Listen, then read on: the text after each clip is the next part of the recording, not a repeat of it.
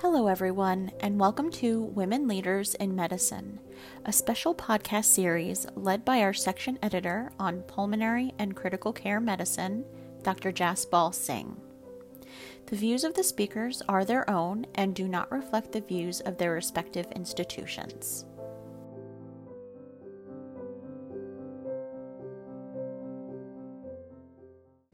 Well, welcome everybody. Welcome to the next episode of Critical Care Women Leaders in the Consultant 360 podcast series.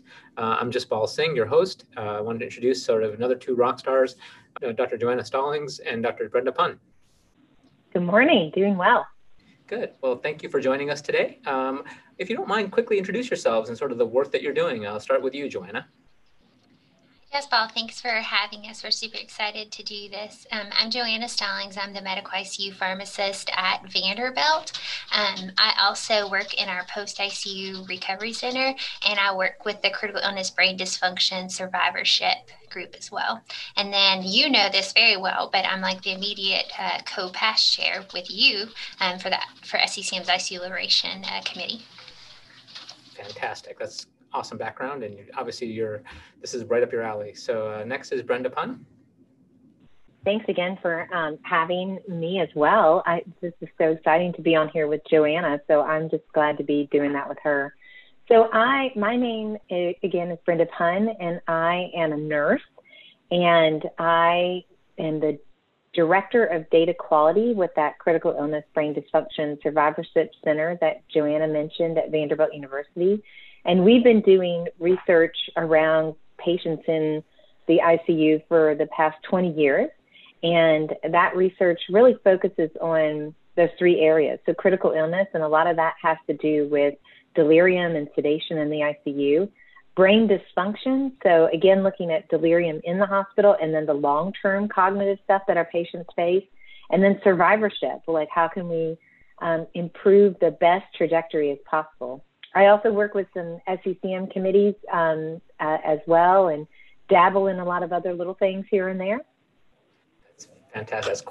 That's an amazing background, obviously, from both our speakers. So tell us a little bit about, you talk about this Brain Dysfunction Center and the research that you're doing, as far as, give us a little bit more of a preview about sort of some of the key findings that you're discovering, especially as we wrestle with COVID-19. I don't know, I'm just going to throw it out there. As an intensivist, I have a really hard time managing the pain, agitation, delirium, just as we I think we finally embedded the guidelines, finally looked at all these principles, finally thought we had things engineered. And then along comes COVID-19, and I feel like I don't know anything in the space anymore, and I'm really having a hard time managing. Tell us about your research and sort of how to help clinicians like myself and our listeners about based on your research. Sure. So I'll jump in there first with this one. So we just wrapped up and published a paper on a study called COVID-D. So think delirium, COVID and delirium. And that's the question we wanted to answer was, what is delirium like in these patients? Is it different? And does it have different risk factors? And what we found in these over 2,000 patients from 14 countries, 69 different sites that worked with us around the world, is what we found was that the acute brain dysfunction is quite a bit different. And this is from the March-April period of 2020. And so some of that could have changed by now, but what I hear and see, it seems that a lot of it hasn't changed so much. But we saw that patients had around 11 days of coma, a median of 11 days of coma, another 3 days of delirium. So think of a 2-week block of their brain being checked out either for coma or delirium. And normally in non-COVID settings, that's less than a week that we see patients between these two brain dysfunction states. And then when we looked at risk factors, and we looked at all the things that are traditional risk factors for delirium, but we looked at things that we thought might be unique in COVID, which were the types of sedatives that we're reusing, and the amount and duration, as well as looking at the presence or absence of family, because for all of us, that's been a really big difference. And what we found were some of the classic risk factors, so how old you were and how sick you were, and if you needed, different markers for that severity of illness indicated you were more likely to be delirium. But the real take-homes were the two big modifiable risk factors were the use of benzodiazepines which we've known that for a long time if you use a benzo. But in this study, 64% of the patients got benzos for 7 days, a median of 7 days, which is a big change from what our practice has been. In January of 2020, most of these ICUs didn't use benzos for many patients, let alone for a week when they were using them. And so benzodiazepines were a risk factor for the development of delirium in these patients, just like they are outside of the COVID patients. And the presence of family, either in person or virtual, actually protected the patients from the development of delirium. So it reduced the risk of developing delirium. And so those are two big take-homes that we found from the study to apply to folks at the bedside. Like, if you have the choice, don't use the benzos. Stick with what we know works, so that A to F bundle, and choose wisely not to use the benzos. And if whatever creative ways you can to get family interacting with these patients, whether that's in person, through a glass, or through a virtual interaction, it matters. And I would say it also matters for the staff, but that's a really big win with both your staff resiliency as well as your patient outcomes. Joanna, any other thoughts from your perspective in the unit?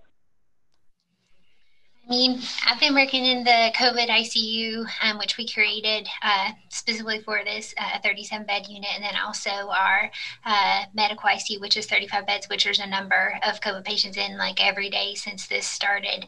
And so, I mean, I think Brenda's hit the nail on the head because, I mean, it has been really unfortunate because we've tried our best to not use benzodiazepines in these patients, but unfortunately they do require deep sedation, so we're not able to use dexmedetomidine quite often, and then we end up having them on propofol for a number of days, and due to like super high triglycerides or even high CK levels, putting them at too high risk for propofol infusion syndrome, we've had to change some of these patients to benzodiazepines. And I mean, it's been, we've all been frustrated by it, but there's just honestly not been another option. I think that with regards to the family part that you were also highlighting, it was very sad, very, very, very sad for not only the patients, their family members, but also the staff, honestly, to not be able to have the family there in person the first few months. It was extremely hard, like unspeakably hard. Clinicians were spending a ton of time on the phone every day, trying to communicate as good as they could with family members, and to let the family members, if possible, interact with with the patients. But it was just very, very hard. And there were multiple scenarios where patients and family members had to say goodbye to each other via iPad. There was a story that was published in the Vanderbilt Reporter where a nurse stood by the bed and held a iPad over the bed and for hours to let the patient and the family member say goodbye. We, within like the last 5 or 6 months, have implemented a program here where patients get to see their family members. Family members can come in between the hours of 1 and 3 every day, and they sit outside the doors. Then they can use an iPad, or they can use an iPhone or something to communicate with the patient. And I think that that's been tremendously helpful for everyone involved. And then with the family members being here in person, and that just makes it much easier for the staff to be able to communicate about the patient's current status, and for also really and I'm sure this is something Jaspal could talk about too, like I think it really helps the family to see maybe if the patient is really maybe needing to go more towards palliative care, to be able to see that in person versus somebody just tell you about it on the phone. Really, I think makes a difference when people are trying to make decisions with regards to goals of care. Yeah, I mean, I think you both bring up some really incredible points. And I guess I'm as guilty as the next intensivist. I think a lot of us end up really struggling with, one thing we didn't talk about here was a ventilator dysynchrony and the severity of the respiratory failure. You know, it's something that's just mind-boggling. And so I'm struggling with, I don't know if, so step back a little bit. We had this whole movement of the ICU liberation that both of you have been leading intensely, you know, and done a ton of great research. We know what works. We kind of had things down. And then you end up with this illness that just is really has some challenges. And one of the hardest ones I have is balancing the ventilator asynchrony, the respiratory failure, the prolonged nature of this beast. And then trying to sort of figure out, am I focusing on analgesia first? How deeply? Then sedation? Then what strategy? We talked about that a little bit. But talk to us a little about analgesia for Joanna. And then Brenda, piggyback on the delirium a little bit from a nursing perspective. What are you seeing and experiencing? What are your nurses telling you, if you don't mind, like how to, things that are non-pharmacological that work? So Joanna, the pharmacology, the analgesia, and then Brenda, the non-pharmacological delirium aspect. I think one of the biggest take-home points that I always like to talk about when I'm thinking about this is people forget all the neuropathic symptoms that patients can have with this. And so in the MICU, it's not like we regularly put a lot of people on gabapentin or pregabalin, and I feel like we have done more of that in these patients just because to help treat their pain. So that's one big thing. The acetaminophen thing has been tricky because the whole, are you masking fever versus we're trying to do multimodal analgesia and put that in the background.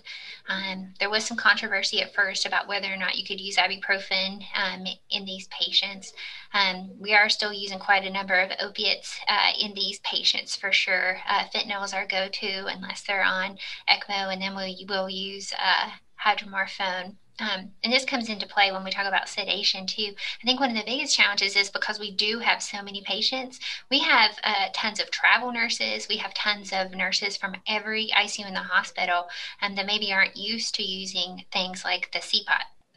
The critical care pain observational tool. So I've taught numerous nurses how to do that, whether it be a traveler or someone who's not as used to doing that, just because we do have to still assess these patients to determine if they're in pain, because we don't want to treat them, obviously, if we don't have to, because that can be deliriogenic.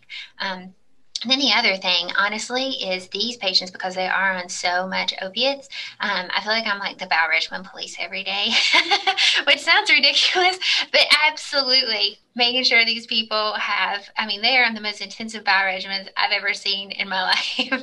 So we've definitely had to get pretty creative in that department. So it sounds corny, but that's something that we make sure we don't want to forget as well. No, that's very helpful. So kind of what I heard you say is sort of think about opioids liberally, potentially, especially if on ECMO, for example, switch to potentially hydromorphone from fentanyl. And then I kind of heard you say to think about like the neuropathic pain, the gabapentin, other adjuncts that you can potentially do to minimize them. But if they're going to be on opioids, especially prolonged, think about bioregimens and be vigilant about that aspect. Perfect. That's very helpful. Brenda, what do you think from the nursing perspective on the delirium piece?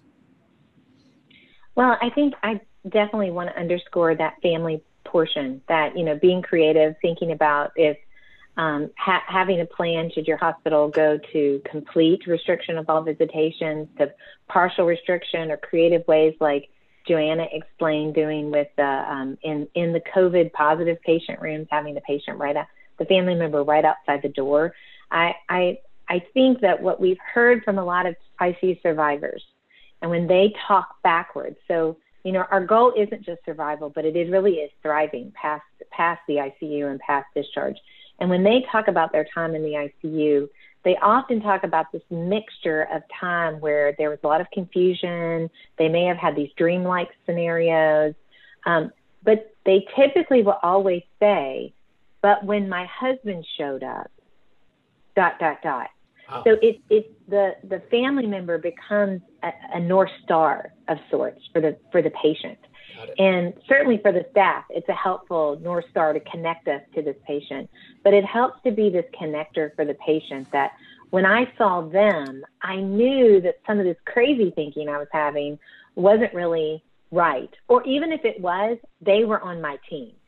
These other people, I'm not sure they're on my team, but I know that my husband's on my team or my daughter's on my team. And I know that I'm going to be okay as long as they're here. And so, or when I see them, I know, and I'm being reminded, and that sort of brings me back to that reality filter. So whatever method of doing that creatively outside of our norm to get them there, to let the patient sense and see they're there in whatever way is important. Is really important. So I think, just leveraging the creativity of critical care nurses and saying, what could you do? Let us get you those tools to do this. And then I think of it as much as possible to think about the things that we already know. So you might, for a season, need this really deep sedation, but not to make that the habit, that it's the daily questioning of how light can they be? How light can they be? Can I lighten this today? That daily asking. And, we do that with daily awakening trials, and there's other ways to do that. But that daily saying, is this where they need to be today? Is this where they need to be today? And I think that helps to undo some of the habit forming and the default of getting stuck. And, and figuring out a teammate that can be the one that asks that question. It might be the bedside nurse. It might be the pharmacist that's on rounds every day, but really is that steady voice of asking, do we need this today? Is there any changes that we can make in this today? And I think that helps to get us lighter, because I think it is the sedatives that are our biggest culprits right now. And the longer and the deeper they're in the sedation, the more long-term effects that we're going to see from that. That's fascinating. That's fantastic work. So we covered a lot of ground in terms of it sounds like you also gave us some lessons about things that we're learning, things that you've learned, and about sort of how to manage now that we're seeing a massive surge, and some of us haven't even seen our peak from the holiday season yet, and so we're about to get hit again with additional cases. By the time this podcast is released, most of us will be in our peaks by then, based on the current metrics. So lessons that we've learned, are there other take-home points that you want to sort of bring home?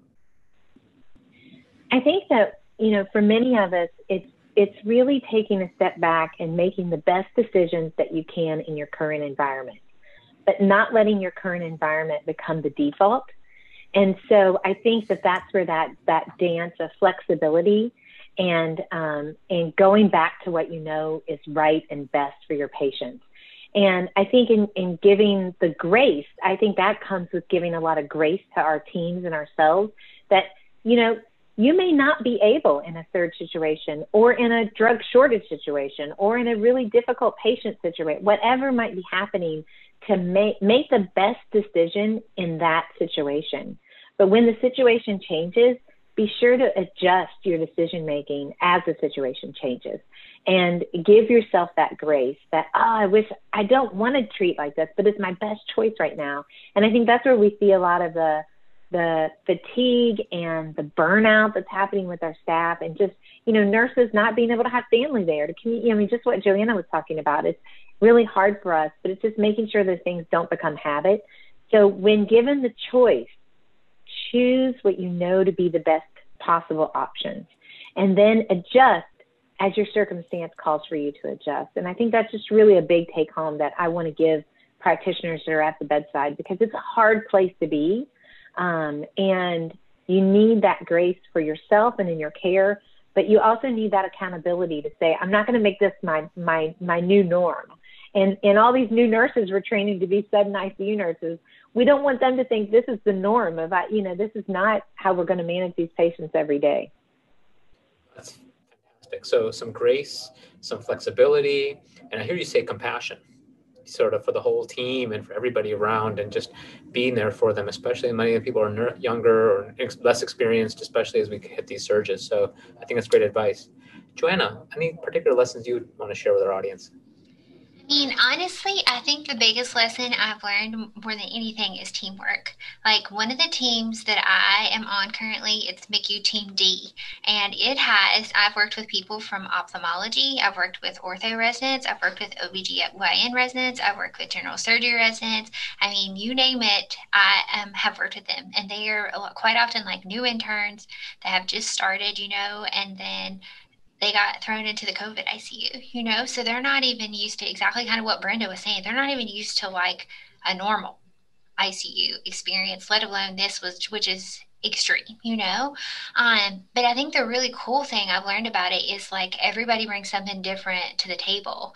We had a dermatology resident one day who diagnosed enoxaparin-induced skin necrosis, which me and my medical director didn't even know existed and had never even seen, which is crazy, and so, or we had Cool.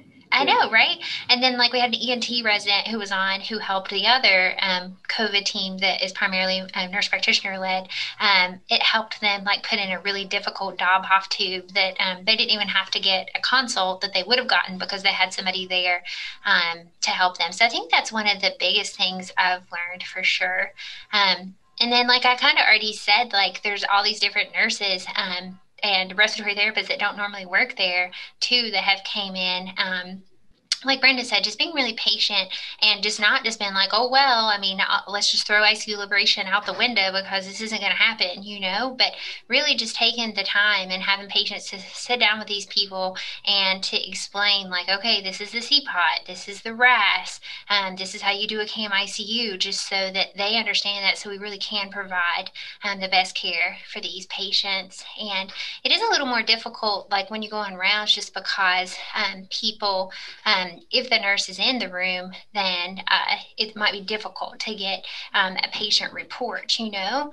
So still trying to like time it so that we can get, when we're on multidiscipline rounds, that we can get the best information from the nurse. So we've even had creative things with regards to like somebody like writing down all the different things we need, like holding it up to the window, you know, like whatever we need to do to get the best information. But we can't just walk by and be like, okay, I don't know what their CAM ICU is. I don't know what their RAS is. Like, you can't do that. Like Brenda said, absolutely every day we're talking about like, hey, what is their goal RAS?